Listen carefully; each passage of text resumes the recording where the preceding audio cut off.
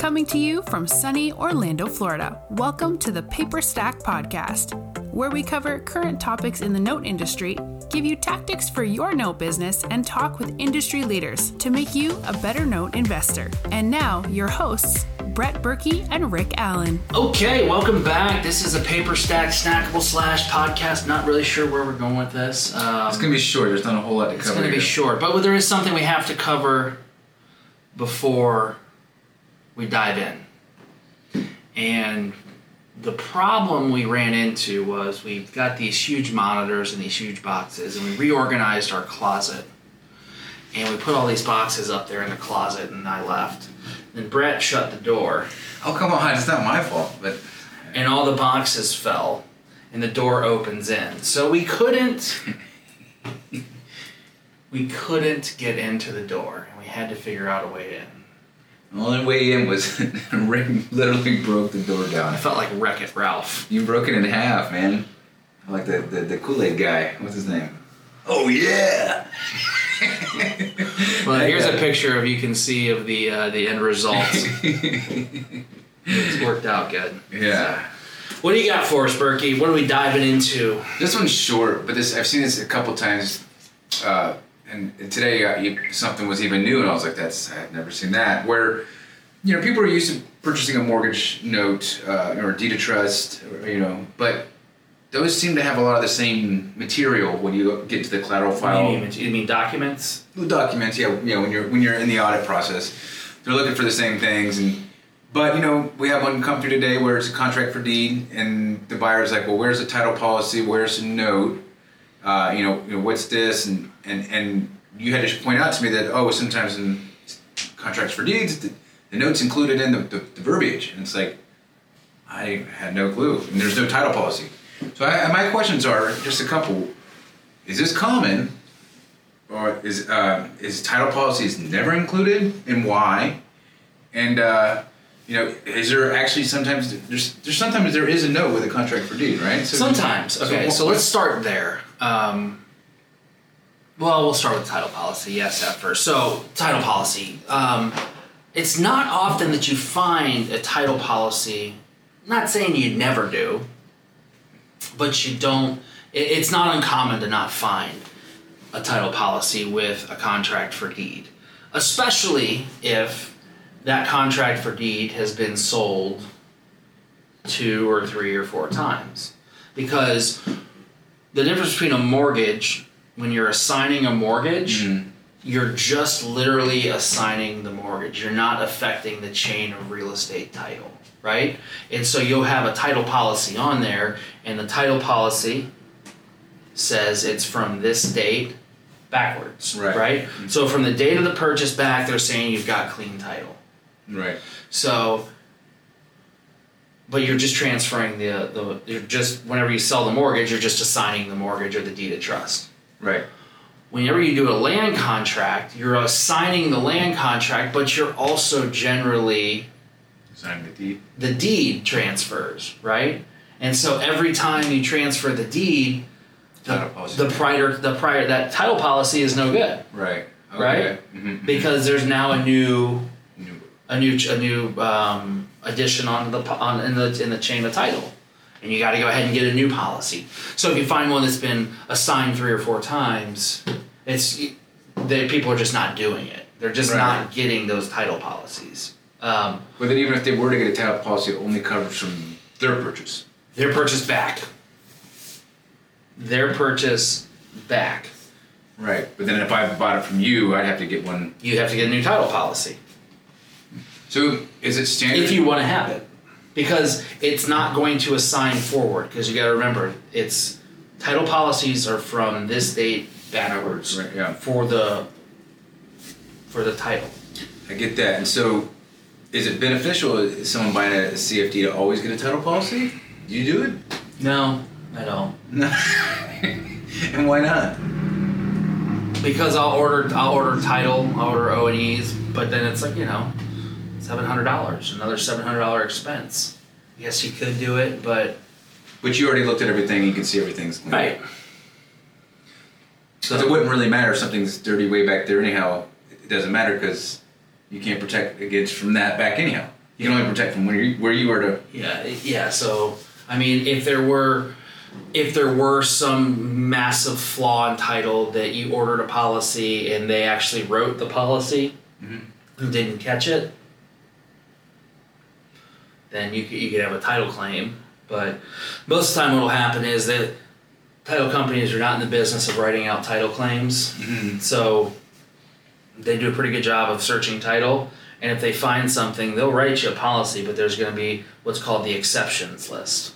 And so they say, well, you can have a title, but I'm not covering anything that relates to these two incidents. Stuff like that. So that's why you don't be alarmed if you go look at, you go to buy something and there's no title policy there. All right. The note. Yeah. The promissory note. So sometimes there's a promissory note, sometimes there's not. Okay. If there's not a promissory note, you can't find one. You want to look and read through the land contract, because generally what you'll see language that you would find inside the mortgage note or inside of a promissory note, right, baked into the contract for deed. So it's all kind of one land contract for deed. They just kind of put everything together. So you'll see stuff like the payment amount, the interest rate, maturity date, stuff along those lines. Those are kind of the ones that are like, there's probably not a note, because generally you're going to find the payment amount and the interest rate is going to be on the promissory note. Okay. Right? So if you don't see a promissory note as a separate document and you dive in there and you start looking at the contract for deed or the land contract and it's got that kind of language in there inside the contract for deed that references the interest rate, that references the payment amount, maybe a default rate, stuff along those lines, that's how you know it's like, okay, this has got language baked into the land contract that I'm not necessarily needing a original note, a promissory note. Now, that brings me to how do you transfer that? I still see people do allonges even though there's not a promissory note, right? So they'll do an assignment of seller's interest in a land contract and an allonge to that.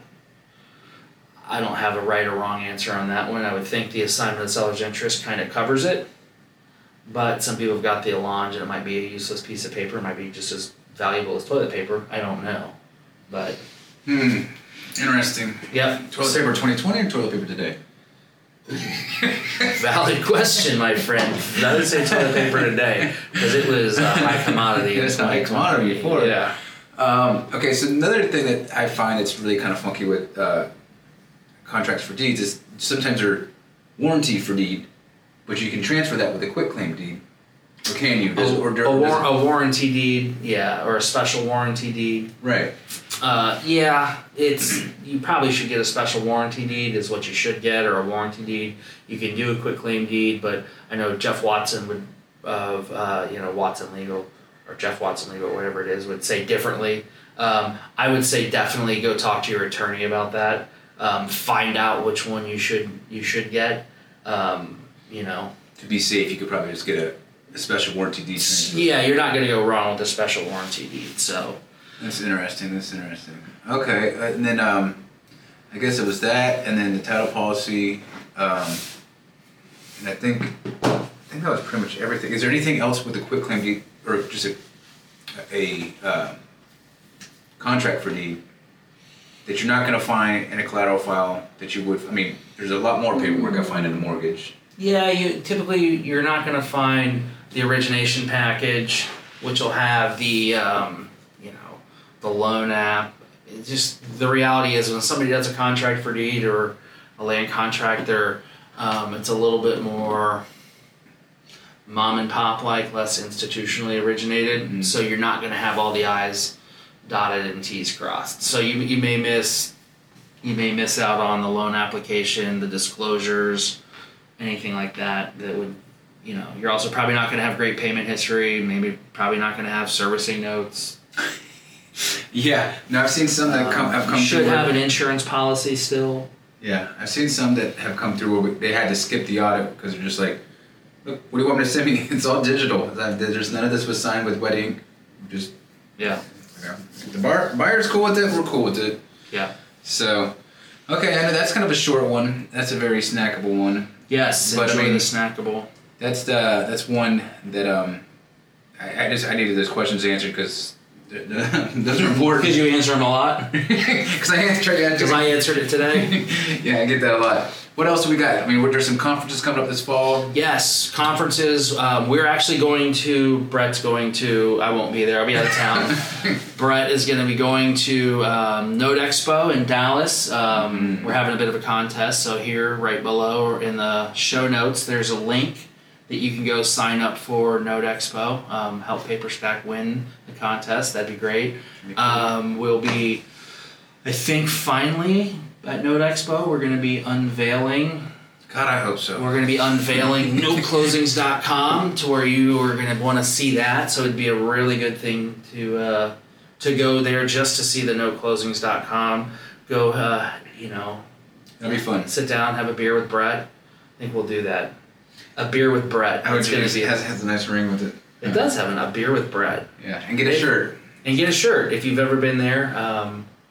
We've got all sizes. We did an inventory of the shirts we had, and I was like, we got a lot of shirts. It's like a shirt store in here. Yeah, it does. There's a lot of colors. It's the pinks or no, it's a salmon. It's a salmon. It's supposed to be our PaperStack orange. It looks a little peachy, but Salmony. Salmony, whatever. It's all right. It looks good. But yeah, definitely sign up for that. IMN events coming up. 5-star events coming up. I don't think we're going to be making it to either of those two. There's a noteworthy that's coming up this month. It's in Orlando? It's in Orlando. Yes. So it's at 22nd, I think. Are we going to go to that one? Yeah. I'm going to go Yeah, I know. Well, it's right here. So it's finally we get a 20-minute drive to show up. That's nice. Sleep in my own bed when it's all said and done. Yeah. Go home. But that's that, yeah. So sign up for the conferences. We'll put links below, and we'll keep bringing these things out. When I hear the questions, he gives the answers. That's it. That's how you know Brett's done. Well, that's that. Whenever if you're ever talking to Brett, and he goes, "That's that." It means, "Hey, man, I'm done." That's it. That's it. Yeah. All right, we'll catch you on the next one. See ya.